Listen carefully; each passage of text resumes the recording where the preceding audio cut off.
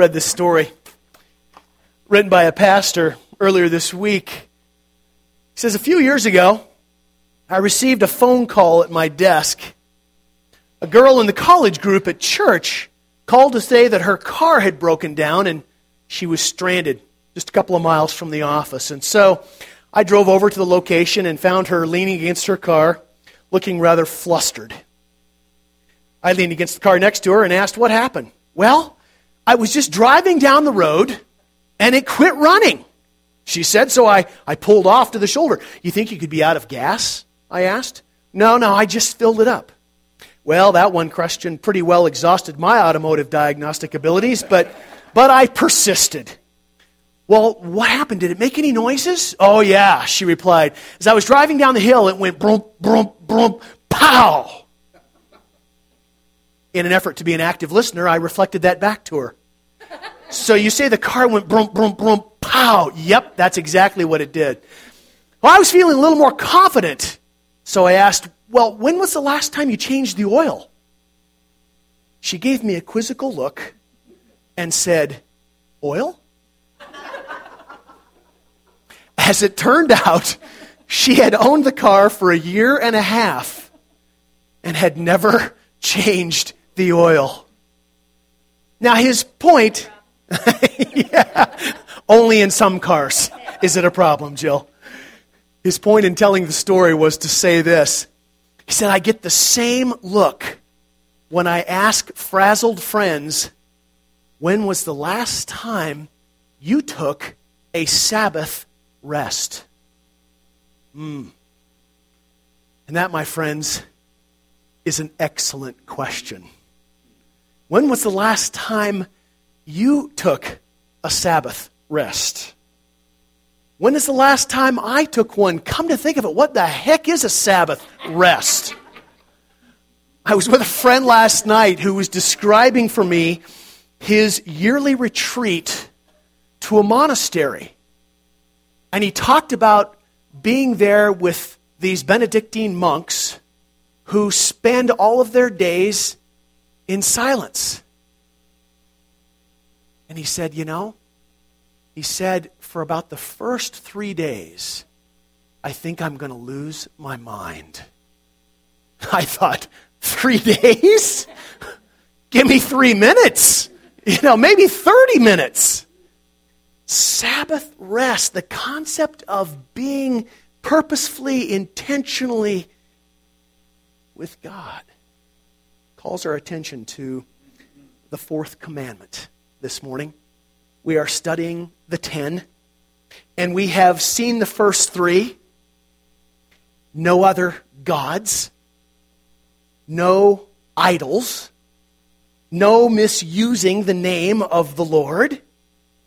And we have made a note from the beginning of this series, and I hope you remember this, that these commandments, because we live in an age and a culture and there's something in us that sort of pushes back against commandments, regulations, laws, exhortations. Who are you to tell me how I should live? None of you ever experiences that. I guess it's probably just me. But there is something, at least in me and maybe in you, that can relate to that sense of pushback against certain laws. And we've said from the beginning that because God is our creator, there is a fabric that is woven into each of us that by default will only find satisfaction when we are properly, intimately related to the one who made us. Because he made us for him. For no other purpose than for him, that we might know him, that we might live with him, that we might enjoy him, that we might explore, that we might find out, as we've sung about, that the depths of his loving kindness, the mysteries of his grace. That is why he created us. And there is something in our fallen condition that wants to do it on our own. We go looking for satisfaction in places that will never satisfy. And so God gave these commandments to his people. And as we've clearly said again from the beginning of the series, not as a source of salvation. There is no one that is saved by keeping the 10 Commandments, because no one does. We are saved by Jesus. The 10 Commandments become an opportunity for us to show the condition of our hearts and live in a way that expresses gratitude and thanksgiving. And, this is really important, puts us in a place of receiving the blessings of God. How many of you want to receive the blessings of God? That's not a bad thing. But we don't get to name them. God does. One thing we can be sure of is that when we live in obedience to the life that He has called us to live, and ironically that is the life that we were created to live, when we live that way, there is blessing. There is blessing that comes from Him because we are living according to the design that we were made for. And we tend to think in terms of material blessings. I would suggest to you that the greatest blessing is that sense of, it is well with my soul.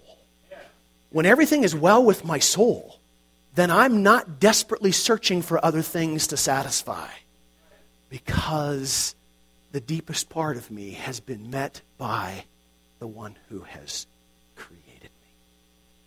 And so we have said all along that these commandments are about grace.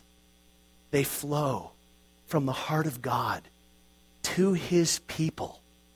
We hear those words, thou shalt not. And immediately our feathers kind of ruffle. Well, why not? Thou shalt not. Well, how come? So we've talked about the importance of understanding that God is God. You know, when He spoke into the lives of His people for the first time in Exodus, revealing His character and His commands, He was speaking to a people who had lived for 400 years in Egypt, surrounded by a pantheon of all kinds of gods. And His intent was to say to them, for many years you've been looking for satisfaction. That stuff back there in Egypt doesn't do it. Here's where life is. There are no other gods. I am life. No other idols. Those things that we tend to kind of hang on to just in case there's a rainy day, just in case that God should forget His promises, just because they bring us a little comfort, a little satisfaction. We just kind of hang on to those idols. And we're smart enough to know that something made out of rocks or stones, wood, metal, how dumb is that? We're not dumb enough to worship those kinds of things. We worship other things. Other things that are more sophisticated, perhaps, more in keeping with the times and our culture. Have you ever thought about the title of that TV show, American Idol? Enough said. Okay. So this morning, I want to invite you, we're going to stand and we're going to read the Ten Commandments or down through where we're at together. But this morning's reading, we're taking it from Deuteronomy. You might remember that I'd said when we started that the Ten Commandments are recorded twice. Exodus chapter 20, they haven't been out of Egypt very long. Deuteronomy chapter 5, they've been out of Egypt 40 years, wandering around the wilderness again and again and again. Finally ready by God's design to cross the Jordan River into the Promised Land. And we're going to read from Deuteronomy's account. They're very, very similar, but they're just a couple of what I think are easily overlooked lines in this account from Deuteronomy chapter 5 that I want you to hear. So let's stand and read together, shall we? Here we go together. Moses summoned all Israel and said, "Hear, Israel, the decrees and laws I declare in your hearing today. Learn them and be sure to follow them. The Lord our God made a covenant with us at Horeb. And He said, I am the Lord your God. who brought you out of Egypt, out of the land of slavery. You shall have no other gods before me. You shall not make for yourself an image in the form of anything in heaven above, or on the earth beneath, or in the waters below. You shall not bow down to them or worship them, for I, the Lord your God, am a jealous God, punishing the children for the sin of their parents, the third and the fourth generation of those who hate me, but showing love to 1,000 generations of those who love me and keep my commandments. You shall not misuse the name of the Lord your God, for the Lord will not hold anyone guiltless who misuses his name. Observe the Sabbath day by keeping it holy, as the Lord your God has commanded you. 6 days you shall labor and do all your work, but the seventh day is a Sabbath to the Lord your God. On it you shall not do any work, neither you, nor your son or daughter, nor your male or female servant, nor your ox, or donkey, or any of your animals, nor any foreigners residing in your towns, so that your male and female servants may rest, as you do. Remember that you were slaves in Egypt, and that the Lord your God brought you out of there with a mighty hand and an outstretched arm. Therefore, the Lord your God has commanded you to observe the Sabbath day. My brothers and sisters, this is the word of the Lord. Thanks be to God. Amen. Go ahead and be seated, please.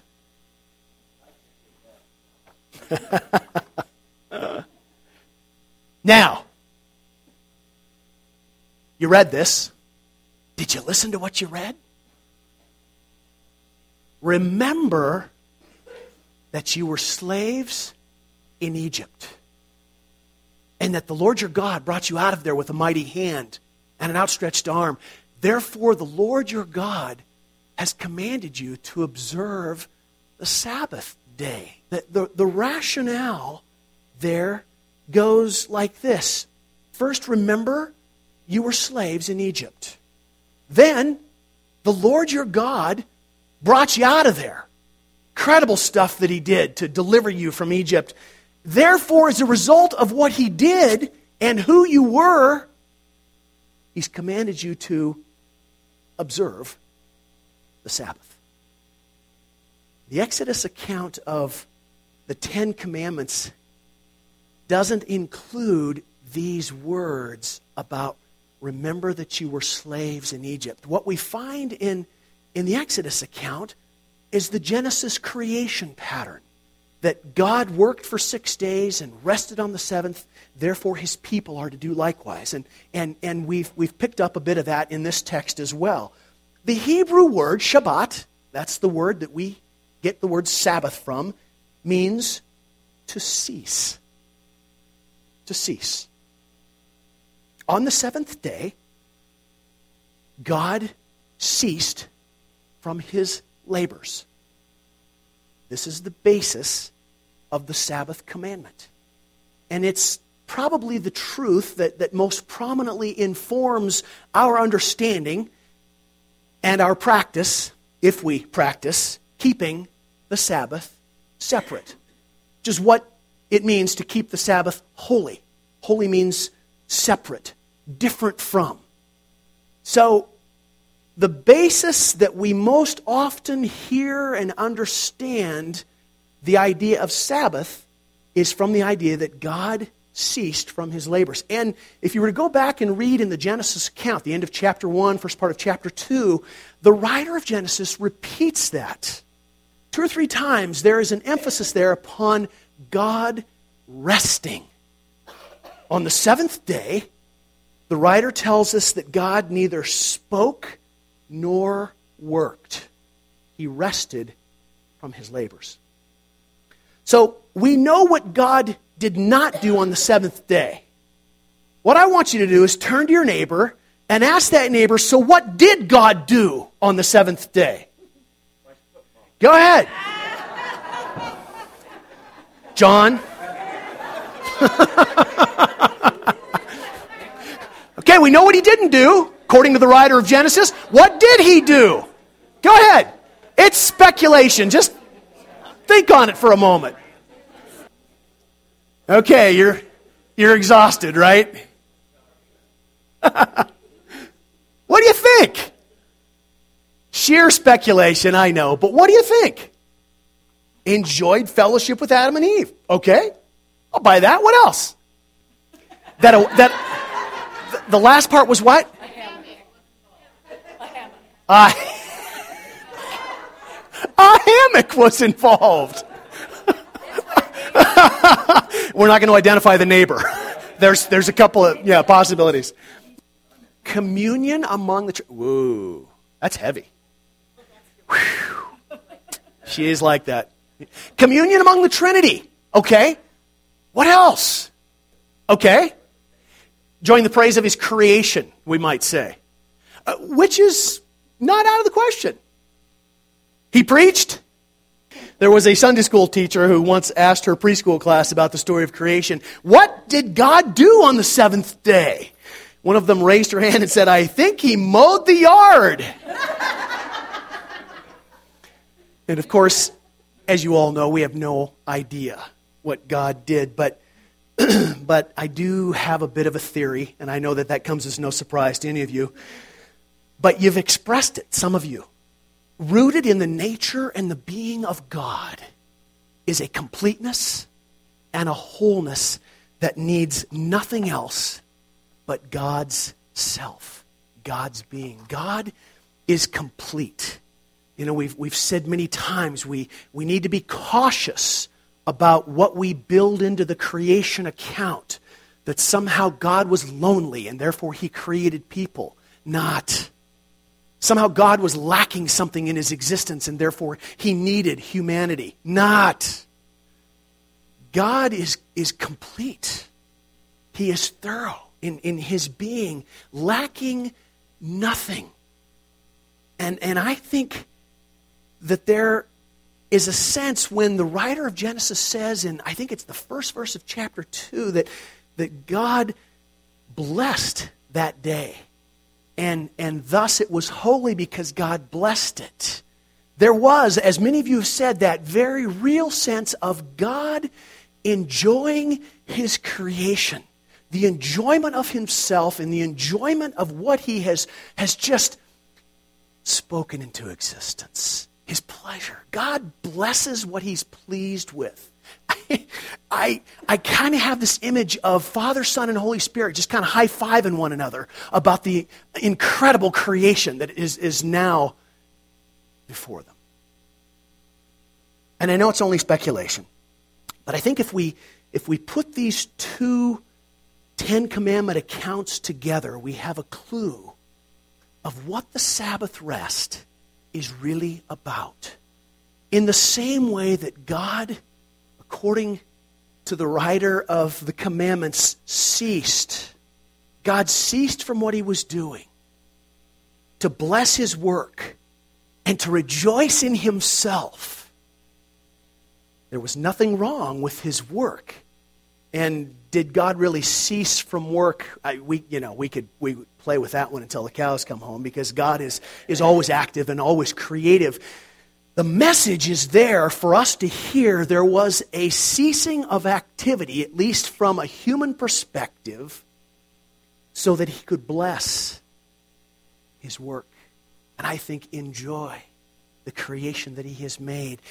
And he wants his people to cease from their labor, whatever that might be, and to give time for dedicated, purposeful enjoyment of him. Rejoicing in who he is, rejoicing in his good work, and then this is where I would lay the Deuteronomy account on top of it. I would say rejoicing because we remember that we at one time were slaves. We were in bondage to slavery. Do you see how that idea could inform our understanding and our celebration of Sabbath rest? It is a ceasing of regular weekly activity which I think could be argued we become slaves to in our culture, for the purpose of intentional focus upon the God who has rescued us. It's interesting to me that Paul in Romans 7, as he's talking about the wrestling that he does between the fact that he has a sinful heart and yet as a follower of Christ he has been filled with the Holy Spirit, there is this struggle back and forth. And he says, who is it that can rescue me from this miserable life of being a slave to sin? And it's almost like he has, oh yeah, God has already done that for me in Christ Jesus. I have been rescued from slavery to sin through Christ. That's Paul's expression, and that can be our expression as the people of God. And I think this very simple definition of what the Sabbath rest is I think it can lead us to a wonderful, life-giving freedom, which is where I want us to go, or it can lead us to a new form of slavery. And that has happened often over the ages in the life of the church. Ancient writings suggest to us that by the first century, when Jesus came on the scene, first century Palestine, the Sabbath had become the basis for some pretty crazy legalism in terms of what it meant to observe the Sabbath day. Lee's reflecting on some of his heritage here, and he knows, yeah, that's true. In order to keep the Sabbath holy, to make it a different day from other days, there were 39 categories of work that had been developed that addressed what exactly was work on the Sabbath. One category prohibited the carrying of certain things that were referred to as burdens. Certain things that would constitute a form of work. Anything that was equal to or heavier than a dried fig was declared a burden. So it was permissible to carry half a fig on the Sabbath. Unless, of course, you forgot, put it down, and picked it back up again, because then that would double its weight, equaling a whole fig, and that was a breaking of the Sabbath law. Fortunately, you parents, you were permitted to pick up your young child on the Sabbath, but first you had to examine their hands to make sure that they weren't holding on to anything, because that would constitute lifting a burden. And if you had false teeth in those days, and they did exist, they were not permitted on the Sabbath because they might fall out. And the person to whom they belonged to might be tempted to pick them up. And yes, that would constitute a breaking of the Sabbath law. Lifting a burden. Another category had to do with personal hygiene. Ladies, you were forbidden to look into a mirror because you might see a gray hair and be tempted to pluck it out. Not on the Sabbath. Men, you'll be happy to know that you could still spit on the Sabbath day, however, only into your hand or into the rocks. You see, it was unlawful to spit on the ground because you might inadvertently scuff your spit and the dirt with your sandal, and that would constitute plowing and cultivating the earth. And that, of course, was a no-no on the Sabbath. These were real. Did we not say early on in this series that these commandments were to be a source of life and vitality and freedom? Ultimately, gifts of grace from God. Seems to me that this kind of Sabbath minutia kind of turns into an example of what Jesus meant when he accused the Pharisees of straining out a gnat and swallowing a camel.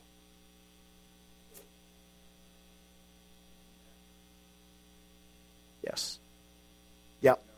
They had prepared the day before, and so that there was no cooking, no work in the kitchen. Important reminder of Jesus' words when he was accused of breaking the Sabbath rest, that the Sabbath was made for people and not the other way around. We weren't made for the Sabbath. It was made for us. And so the question is, what are we to make of the Sabbath rest today in our culture? You might be relieved to know that that I do not have a list of do's and don'ts for you, approved and unapproved activities for the Sabbath. I mean, I have a list. If you're interested, I'll email it to you, but I'm not going to share that to you this morning. And my approach this morning is really very simple. In fact, I'm almost fearful that it's too simple, but I think because we so desperately misunderstand the intention of the Sabbath and the Sabbath rest, that simple is the way to go in terms of a starting point.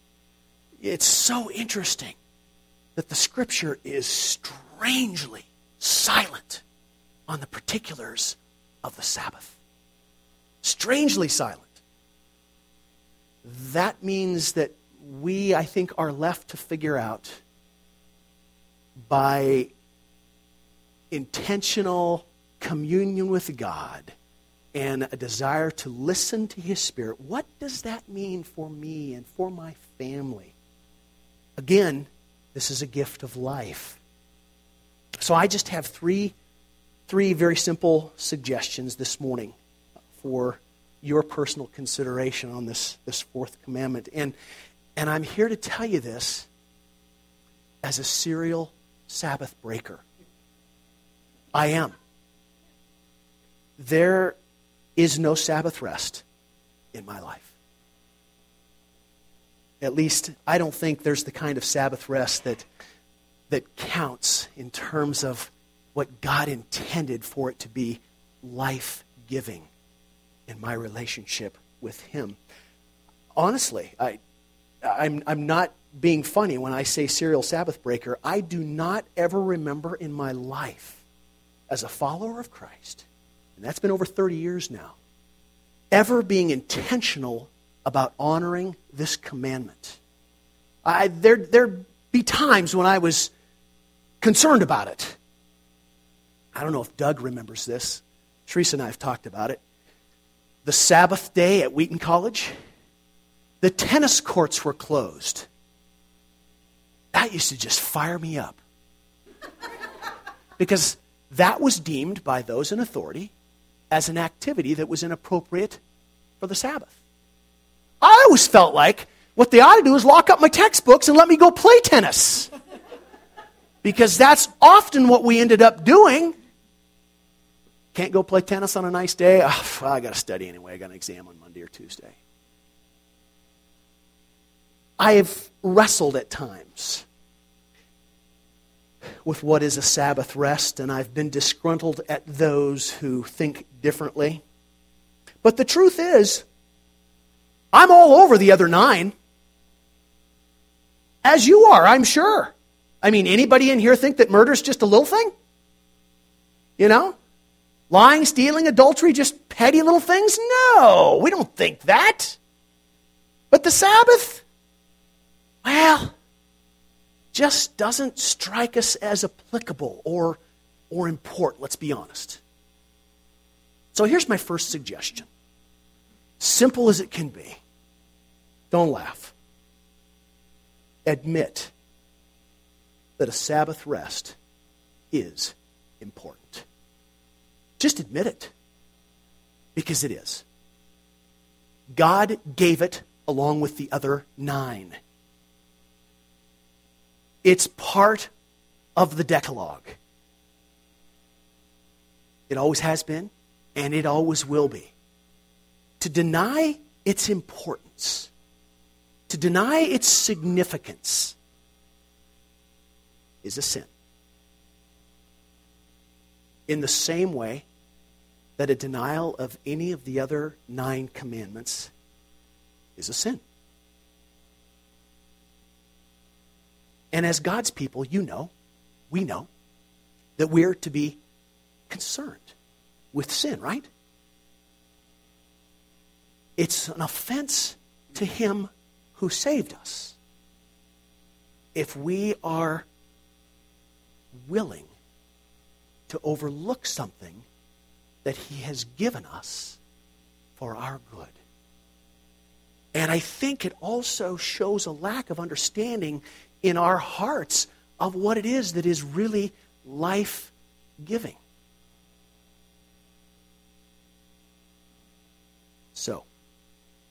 think the first suggestion that I have is that we must admit that the Sabbath is important, that the Sabbath rest is a concept that God never intended for the church to delete from the list, and to affirm the importance of it, and to recognize that we live in a church culture that really does not give a whole lot of credit to it.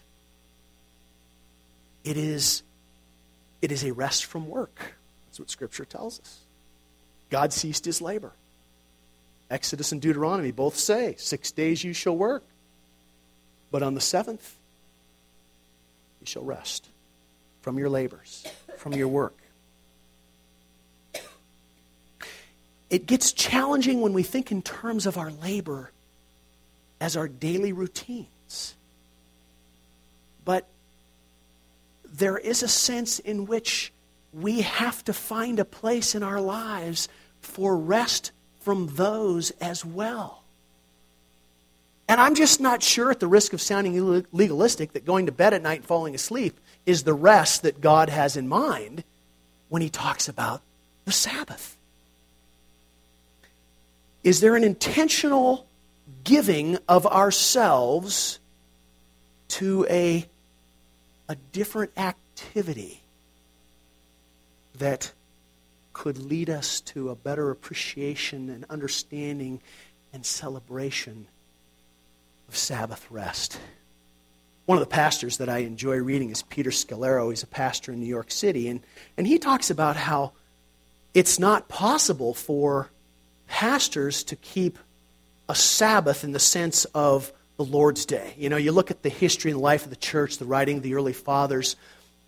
One commentator says it's almost as if throughout the first 3 or 4 centuries of the church, it's almost as if the Sabbath doesn't exist in the Ten Commandments. There's very little attention that is given to it. There has been a shift in thinking during those times, and into our time as well, that the Sabbath is replaced by the Lord's Day. That it is no longer a Saturday, the Jewish Sabbath, but it is the Lord's Day, the day of resurrection. The day that we see in Scripture where from time to time, folks are gathering together on the Lord's Day. There are writings from some of the early fathers that exhorted believers to gather together, to break bread, to take the Eucharist, to celebrate and to pray and to worship on the Lord's Day. I am not certain. No, I am. I'm pretty certain that the day doesn't matter. It is the principle of Sabbath rest that does matter. Are we striving to find that in our lives? Secondly, second suggestion, after we admit that the Sabbath rest is important, I think a second suggestion is that we must recognize that the Sabbath rest is, first of all, about God. Now, it almost sounds like a contradiction to what I said a moment ago when I quoted the words of Jesus, that the Sabbath was made for people, not the other way around. But the one who initiates the Sabbath idea and then exhorts his people to follow the Sabbath is God. And so the Sabbath rest is first of all about God in that it is his idea. And that it's important because a whole lot of our lives are lived without much direct attention or a dialogue with him, about him. We have said time and time again at Applewood, said it again this morning, that God has created us with an ultimate need for him, that created design. And our willingness to recognize and affirm the Sabbath rest in our lives is an admission that we are his and that life is ultimately about him. We need to be honest. For most of us, life is full and it's insanely busy. And a good deal of that activity is often about us, involving us.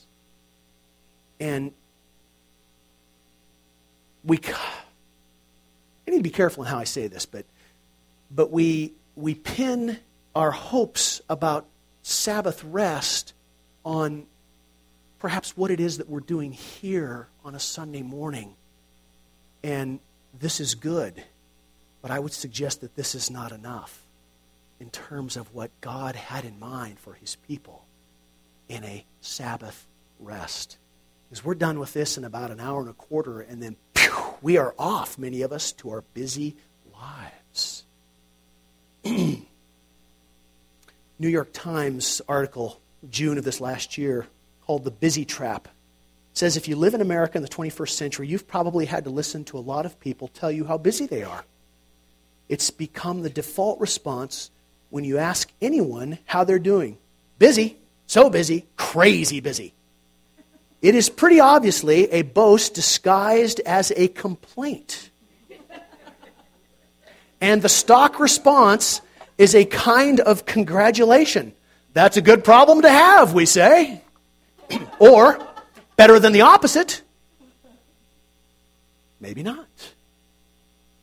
See, busyness serves as a kind of hedge against emptiness, the author goes on to say. Obviously, your life cannot possibly be silly or trivial or meaningless if you are so busy, completely booked, in demand every hour of the day. We're busy because of our own ambition, our drive or anxiety, because we're addicted to busyness and dread what we might have to face in its absence. How do we find the time for Sabbath rest? And that's the point, I think, of the Sabbath rest. In the midst of busyness, is there time that we have set aside because we understand that it is important, because we understand that it is life-giving, that we understand it is something that God wants for us and from us. And I'm intrigued that the Sabbath commandment stands as it stands as the last of the first four commandments, which have to do with our relationship with God. And it's sort of this bridge between those first four and the last six, which are all about our relationships with people. And I find myself wondering if that isn't a part of the intent of the Sabbath. If we just take them in sort of this chronological order, we are first and foremost consumed with our life with God. And the Sabbath gives us time to pause and reflect and to think again about who he is and what he's called us to and who we are. And it's that position then that allows us to turn and to look outward at our lives and the relationships in our lives, spouse and children and neighbors and schoolmates and fellow employees that consume us and keep us busy. We affirm that there is only one God to be worshipped. We're serious about not giving ourselves to false gods, idols. We're concerned about living our lives in such a way that God's name, as we said last week, is never taken lightly in our language or by the way that we live. The fourth commandment, I think, is a commitment to affirm all of those things thus far that we have studied by setting aside a time when our focus is him and only him. Life-giving. And I'm really not sure how to do this because, as you recall, I'm a serial Sabbath breaker. I don't know what this is about, but I firmly believe that it's important. And I firmly want to find this rhythm in my life. And that would be my third suggestion for you as well. Establish a regular rhythm. Because doing so, I think, makes it a priority. And makes a statement about your seriousness about doing what God has called you to. We make time for what is important, do we not? Sabbath rest is ultimately about enjoying God, celebrating what he has done for you, and setting you free from slavery to sin. And doing this on a certain day or even just a part of that day, an hour of a day during the week, intentionally, purposefully, not allowing the daily tasks and the responsibilities of the other 6 days to rule our lives. It's kind of like the oil in that young woman's car. After a year and a half, it needed changing. I wonder about our lives. Is it time for us to take a closer look at the activity and the focus of our lives and to consider changing the oil and adding intentionality about Sabbath and rest and remembering and celebrating God in that? Praise team, why don't you come on up, lead us as we prepare this morning. I close with this story I read about Frank Lloyd Wright, a great architect. He once told of this incident that seemed maybe insignificant at the time, but as he looked back on it, he realized it had a profound influence. It was the winter that he was 9 years old, and he went walking across a snow-covered field with his reserve, no-nonsense uncle. And as the two of them reached the far end of the field, his uncle stopped him and pointed out his own tracks in the snow. They were straight as an arrow. And then he pointed out young Frank's tracks, which meandered all over the field. Notice how your tracks wander aimlessly from the fence to the cattle to the woods and back again, his uncle said. And see how my tracks aim directly to my goal. There is an important lesson in that. Years later, Wright liked to tell how this experience greatly contributed to his philosophy of life. He said, I determined right then, or at least shortly thereafter, with a twinkle in his eye, he said, not to miss most of the things in life that my uncle had. My brothers and sisters, I think commitment to Sabbath rest is a way of not missing, in large part, what God has created us for: fellowship, intimacy, enjoyment, love relationship with Him that is found nowhere.